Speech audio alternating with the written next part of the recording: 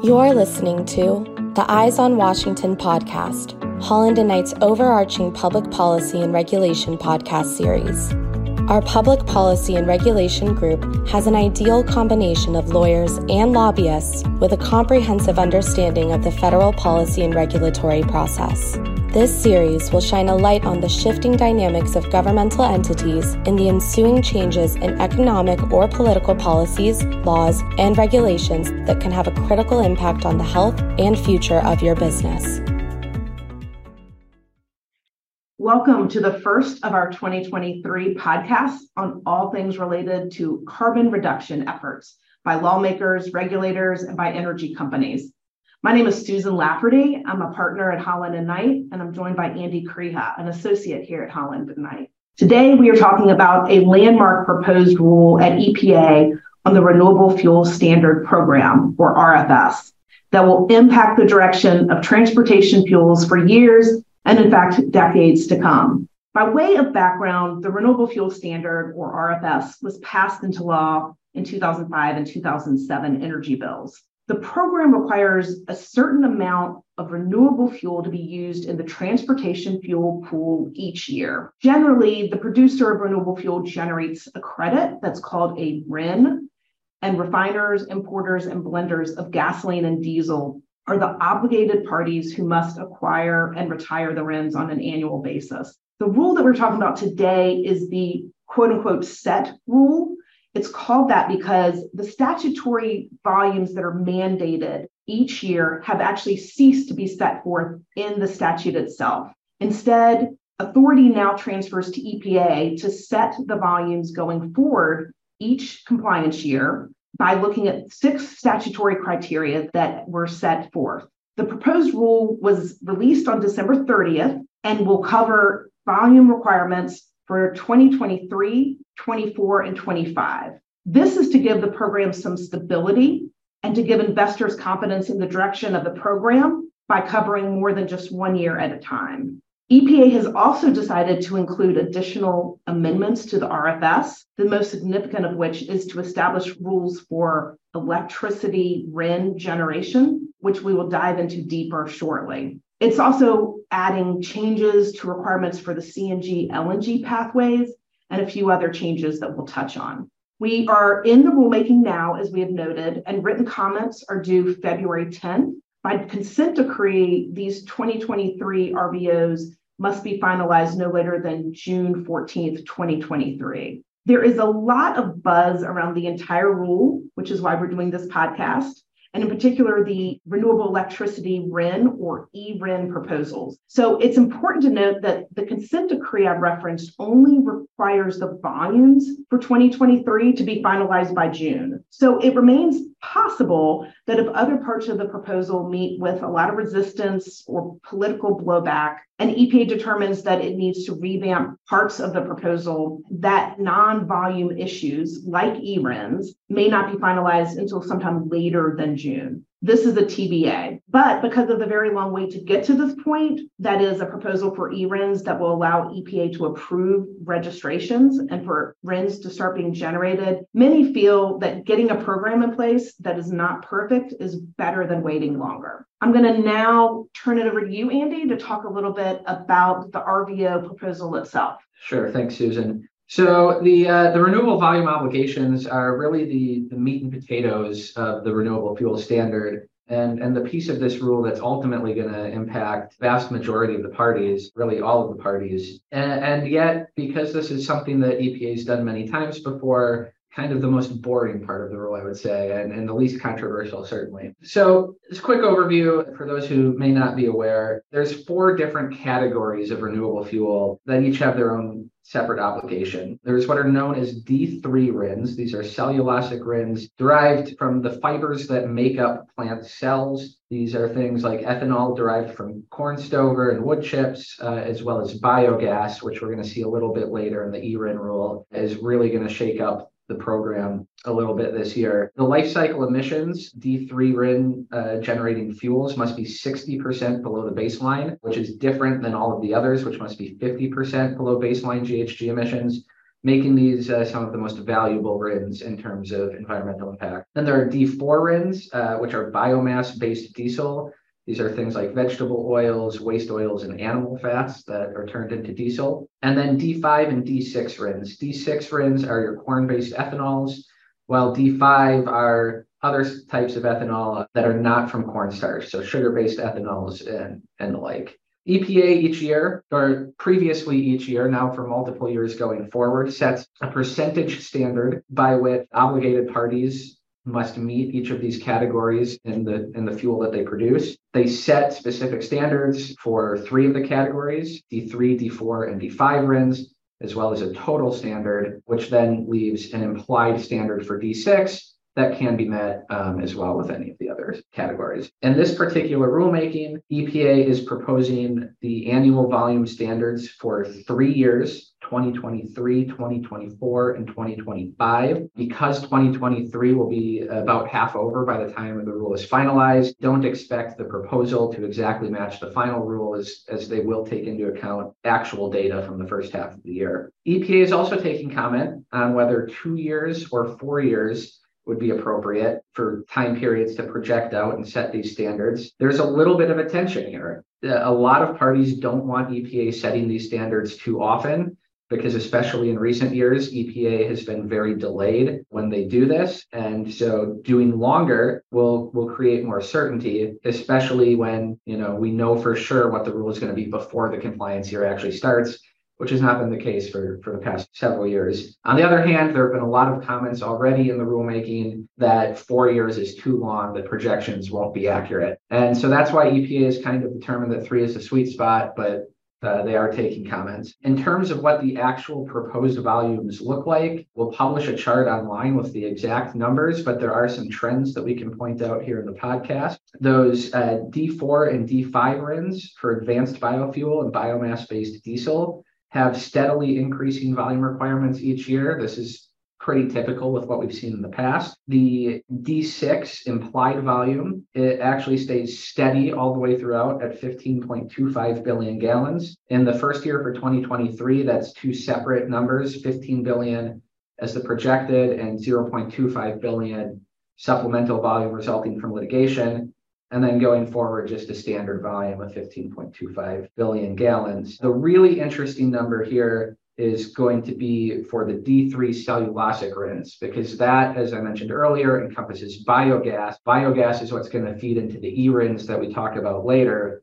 And so with the introduction of E-RINs, they're really stepping up obligations for these D3 cellulosic RINs. It's going to double from 2023 to 2024. 2024 being the year in which E-RINs first come into effect, and then much larger steps after that, although not quite doubling. There have been a lot of comments so far. I think probably the most comments we've seen regarding the actual volume requirements have been that the D6 implied mandate should be lowered to something around 13.9 billion gallons because of the ability of the existing supply chain to accommodate ethanol. EPA's response to that has been that this allows for growth in the D4 and D5 RIN spaces, that they expect actual supply of those RINs to exceed the obligated requirements. And so the implied D6 mandate will just kind of fall on its own as a result of that. There have been several other concerns that have been noted in comments so far that we think are worth noting. First, the concern that the D4 and D5 categories are not high enough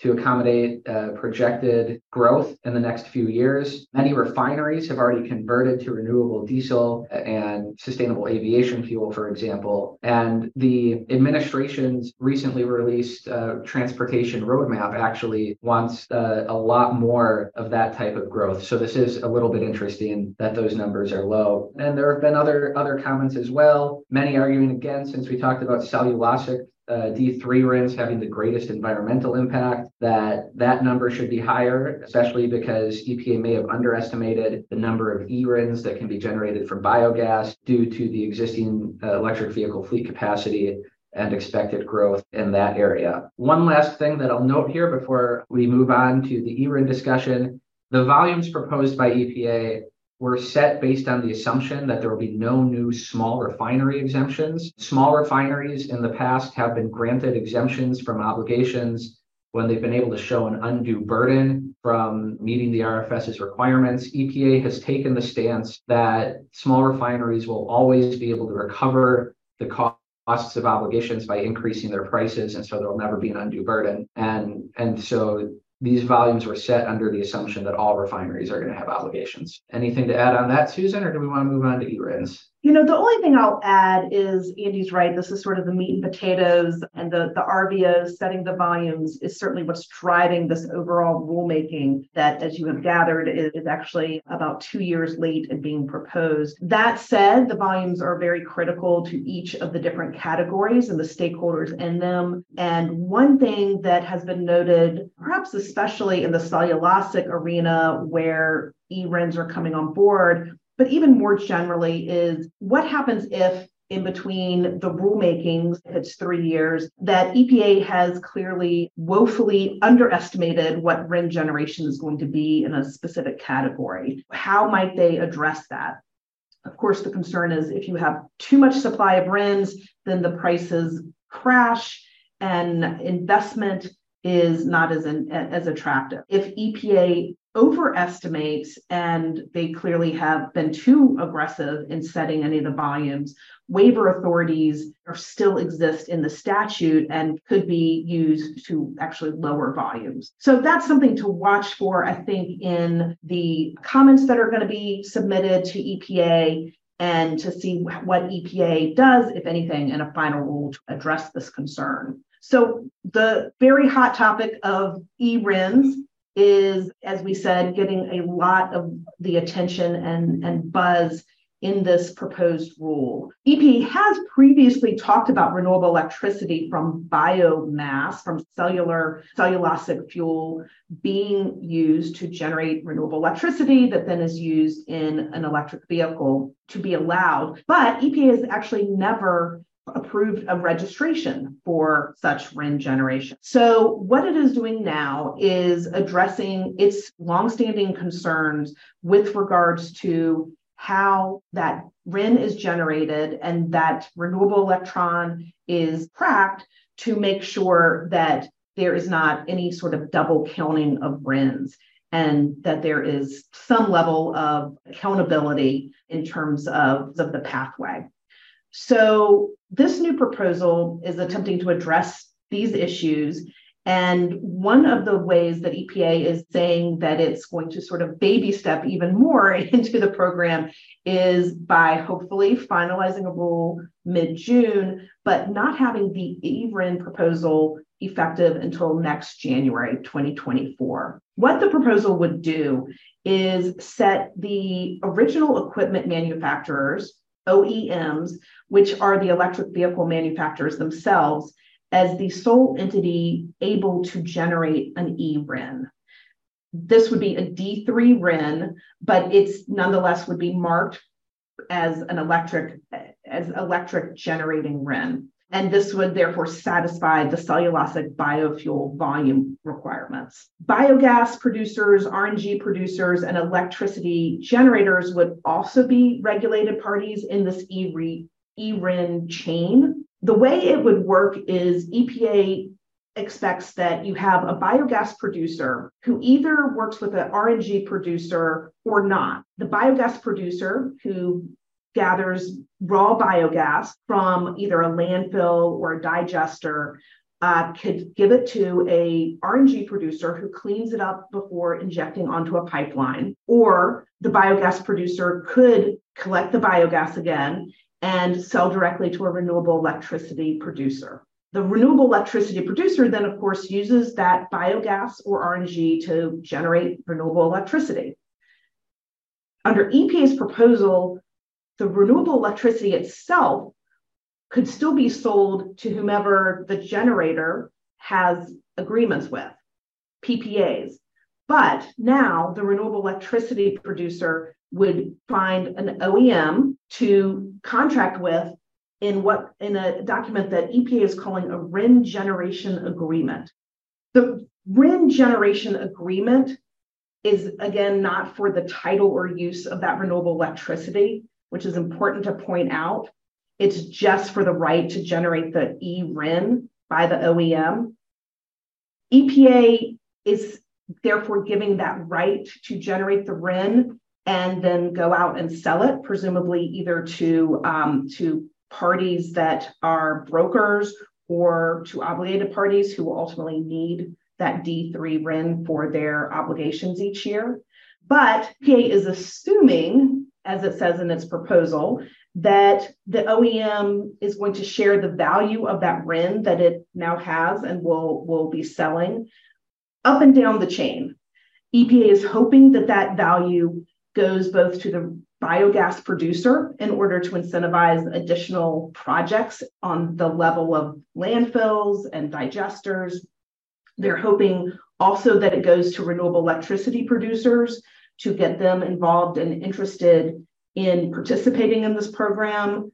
They are also hoping that for the OEMs itself, it drives their interest and ability to get more EVs on the road, maybe in the form of rebates to customers or just overall lower prices. Finally, I'll note that EPA does also reference the charging stations themselves. And again, their hope that there is some value that goes to those chargers as well. But the important thing to note is none of this is mandated by the rule. Again, these are all will be set up via contracts that EPA does not prescribe in and of themselves. So the value that's going to be attached to each stage of this pathway has yet to be determined. A lot of price discovery will need to happen between now and next January. One thing to note is that each electricity generator under the proposal can only sell to a single OEM. EPA is calling this the many-to-one requirement, where renewable electricity generators will contract with just one OEM. This, again, is all trying to deal with EPA's concerns over double counting and their belief, EPA's belief, that OEMs actually have the best access to data about actual vehicle use. I think the important thing to remember is, once again, this is a transportation fuel use program. It's trying to get renewable fuel into the U.S. transportation vehicle pool. And so ultimately, they want to have the data that shows that renewable electricity that is being put on the grid is also being used or allocated, at least, to the use of electricity by electric vehicles. Again, several different alternative arrangements in terms of who could have generated the RIN itself are discussed by EPA in the proposal. EPA really mostly focuses on the fact that perhaps the biogas producer or the renewable electricity producer also appear to be in a position to generate the e-RIN, but EPA obviously decided to go in its proposed rule in the regulatory language with the OEM. They are taking comment on other views.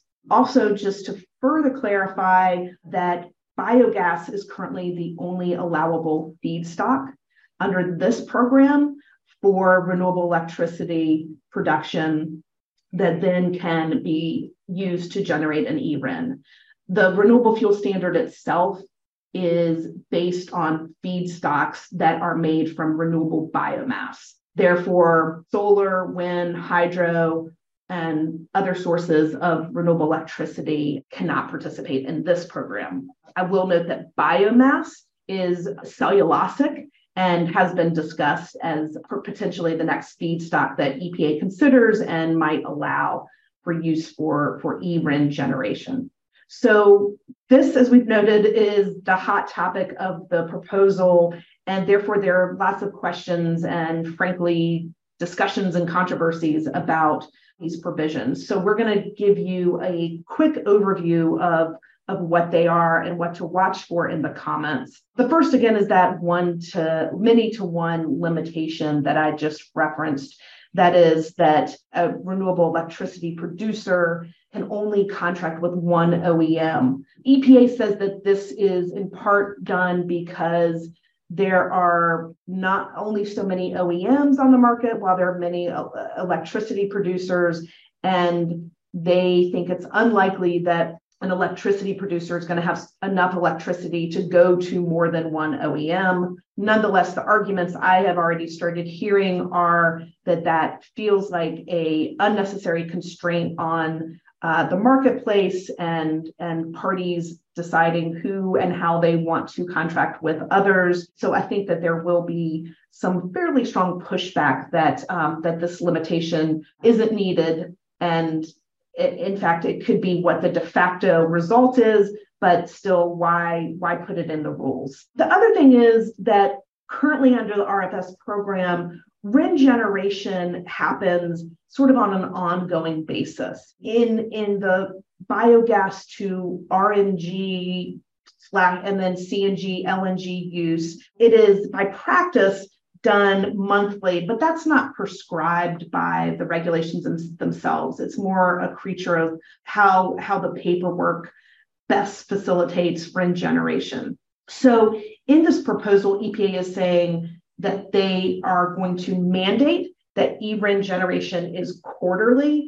And this might seem like sort of a minor issue, but in terms of impact on the market, many do have concerns that this could result in sort of an eRIN dump at the end of each quarter that then again suppresses prices and impacts that negatively. Also, I think there's some concern that obligated parties are used to going out and buying RINs on a ratable basis as they incur their obligation. And by having eRINs come onto the market quarterly, there is going to be some disconnect between how obligated parties, again, acquire RINs for their obligation for all the other categories. So this is something else that we expect to see some pushback on. So now, Andy, you get the juicier topic of the legality of what EPA is trying to do. Yes, and this has been very hotly debated, and I think will continue to be hotly debated until the rule is finalized and then probably in the courts thereafter. So first of all, there are serious questions that have been raised as to whether or not the electric vehicle manufacturers, OEMs, are even allowed to be RIN generators under the terms of the Clean Air Act. I think there are some arguments to be made, certainly in both directions. What we will say is that EPA really did not devote a lot of space in the rule to defending the legality of this provision, and we think that that was a little bit of a mistake. There are two provisions in the Clean Air Act that matter. There's one that defines which parties shall be allowed to generate credits, and then there's a separate provision that defines which parties may be allowed to generate credits. And EPA, in a single sentence buried on page 180 something of the 700-page rule, defended the legality in a world where the may provision doesn't exist, and simply said, well, the shall provision doesn't stop us from doing this. But there are questions. The may provision could potentially restrict who is allowed to generate credits. And so that is something that we expect there to be comments on. And if EPA does not address those comments in a meaningful way, either in a second proposed rule or in the final rule, that's going to raise a lot of Administrative Procedure Act questions. Even if they do address those in the Administrative Procedure Act, taken off the table, there are still direct issues under the Clean Air Act that we fully expect to go to litigation. Even if you think that eRINs are generally not precluded, or that OEMs are generally not precluded from being the eRIN generators under the terms of the Clean Air Act, there's still kind of this tension between designating OEMs as the generators and what everyone has kind of always assumed to be the purpose of the renewable fuel standard, which is to incentivize the production and use of renewable fuel. And a lot of commenters so far have had a hard time squaring the electric vehicle manufacturers as somebody who fits within that chain of production and use of renewable fuel. And so certainly we would expect somebody to challenge this. So it's definitely worth watching the comments over the remaining comment period to see what arguments are actually raised so that we can predict what types of arguments are actually going to be raised in litigation and how the litigation may play out. Ultimately, getting an injunction on this rule would have to satisfy an extremely high bar for injury. It is more likely that this will play out in the courts over quite some time while the rule is allowed to go into effect, and then will be remanded for future versions of the rule if courts ultimately decide that it's not allowed. That said, EPA, if it's worried enough based on the arguments made about its legal position, may be inclined to delay finalization of this piece of the rule beyond June. So certainly from what we've seen so far, quite a bit of uncertainty that was injected into the ERIN program as a result of the choice of OEMs to be the RIN generator. All right, so the second hotly debated topic that is going to take a long time to resolve and probably a long time after finalization of the rule to resolve is whether or not ERINs and RECs can be stacked. So what we're talking about here is renewable energy credits. These are voluntary credits in many cases or creatures of other programs such as state renewable portfolio standards. And these have been sold by renewable electricity generators for years already. Can ERINs and RECs be sold that are tied to the same electron, to the same batch of electricity?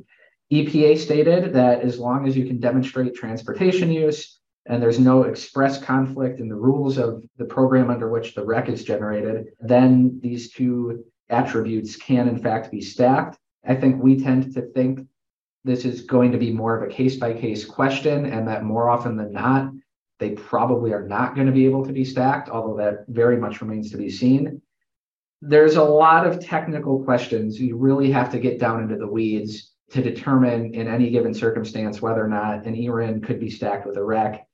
Some of these questions that are going to have to be answered are things like, is the ERIN properly thought of as an environmental attribute, or is it simply a compliance instrument that doesn't represent the underlying attribute of renewableness of the fuel? What claims are made by the parties that retire each of these attributes, since we think ultimately the laws that might determine this are greenwashing laws at both the state and federal level? And then whether certain things like government compliance filings count as a claim under some of these laws. Ultimately, EPA is probably not going to be the authority that gets to determine if RECs and RINs can be stacked. That's most likely going to be the FTC and relevant state authorities that prosecute greenwashing claims, and then ultimately will be decided in the courts. Like I said at the top, though, generally, I think we take the view that this is a very risky move. If you're stacking, it is very difficult for us to see how, if the renewableness attribute, whether or not you consider the ERIN to be an environmental attribute, in a REC, it certainly is. And so if you've sold the underlying attribute of renewableness along with a REC, how could you then say that the fuel generated, that the ERIN on the ERIN still holds that same attribute? It's still generated from renewableness when the renewableness has been sold off. So definitely something to watch, definitely something that's going to require a very deep technical in the weeds case-by-case analysis, and will probably take quite some time to play out well after finalization of the rule. It is very sticky indeed. So we'll wrap it up with two final reviews of what EPA is proposing. I already talked a lot about the ERINs, obviously. Biogas is already being used quite a bit in the cellulosic biofuel category. It is biogas to RNG, which is the cleaned up version of biogas that can be injected into a pipeline that is then being sold to a CNG or LNG dispenser for vehicle fuel use. And to line up the existing rules with ERIN rules, EPA believes that reforms are needed to the CNG LNG pathway. The key things here are that the RNG producer now will be the designated D3 RIN generator. You can no longer decide by commercial contract who that will be. It will be the RNG producer. Then the RNG will be sold to a CNG or LNG dispenser, and the RIN will travel with that, with the biogas, with the RNG to the dispensers. Upon dispensing and having evidence of dispensing, then the dispenser can separate that RIN from the underlying commodity and sell it into the market. So this is going to impact probably all or most existing RNG to CNG, LNG agreements, because for one, it is requiring new RIN generator, specific RIN generator. It's requiring that the RIN travels with the fuel to the dispenser. That's brand new. And then the dispenser gets to separate the RIN. So it will be the dispenser who has this K2 RIN and can sell it into the market. Certainly they could sell it back to the RNG producer, but that may not be necessary. So LEAP agreements, frankly, will also be impacted here as well. Andy, why don't you bring us home on the last issue?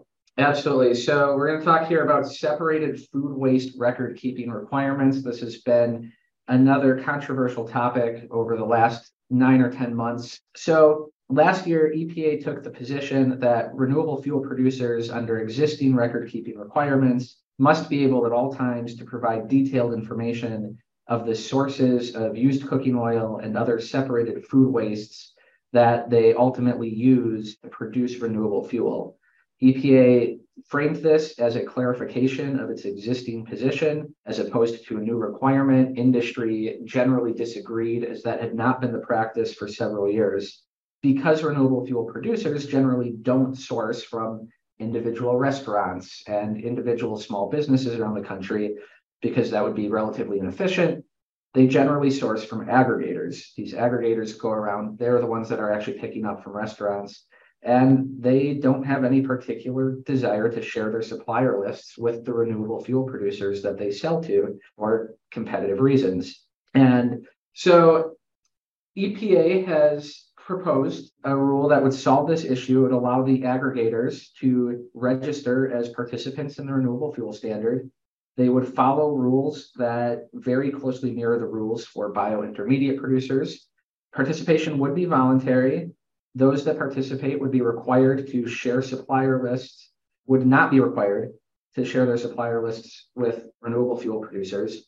Both the aggregator and the renewable fuel producer under this program would be required to utilize the QAP program and use the same verified third-party QAP provider so that EPA is able to track appropriately from source to production. It is important to note that although EPA hasn't taken any action yet in the past year or so since it announced its position, as of right now, EPA does still consider any renewable fuel producers that don't have access to the ultimate supplier lists from their aggregators to be out of compliance. I don't think we expect them to take any action against these producers unless they continue to be out of compliance after the rule is finalized, but definitely something to keep in mind.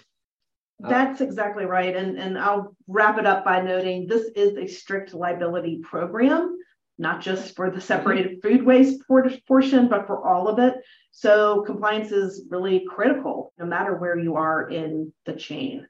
So on that note, we will wrap up. Please reach out to me or Andy if you have any questions on this topic, either now or in the future. Thanks so much for joining us. Thank you for listening to the Eyes on Washington podcast, brought to you by Holland & Knight's Public Policy and Regulation Group. For more information on our Public Policy and Regulation Group, please visit hklaw.com/ppr.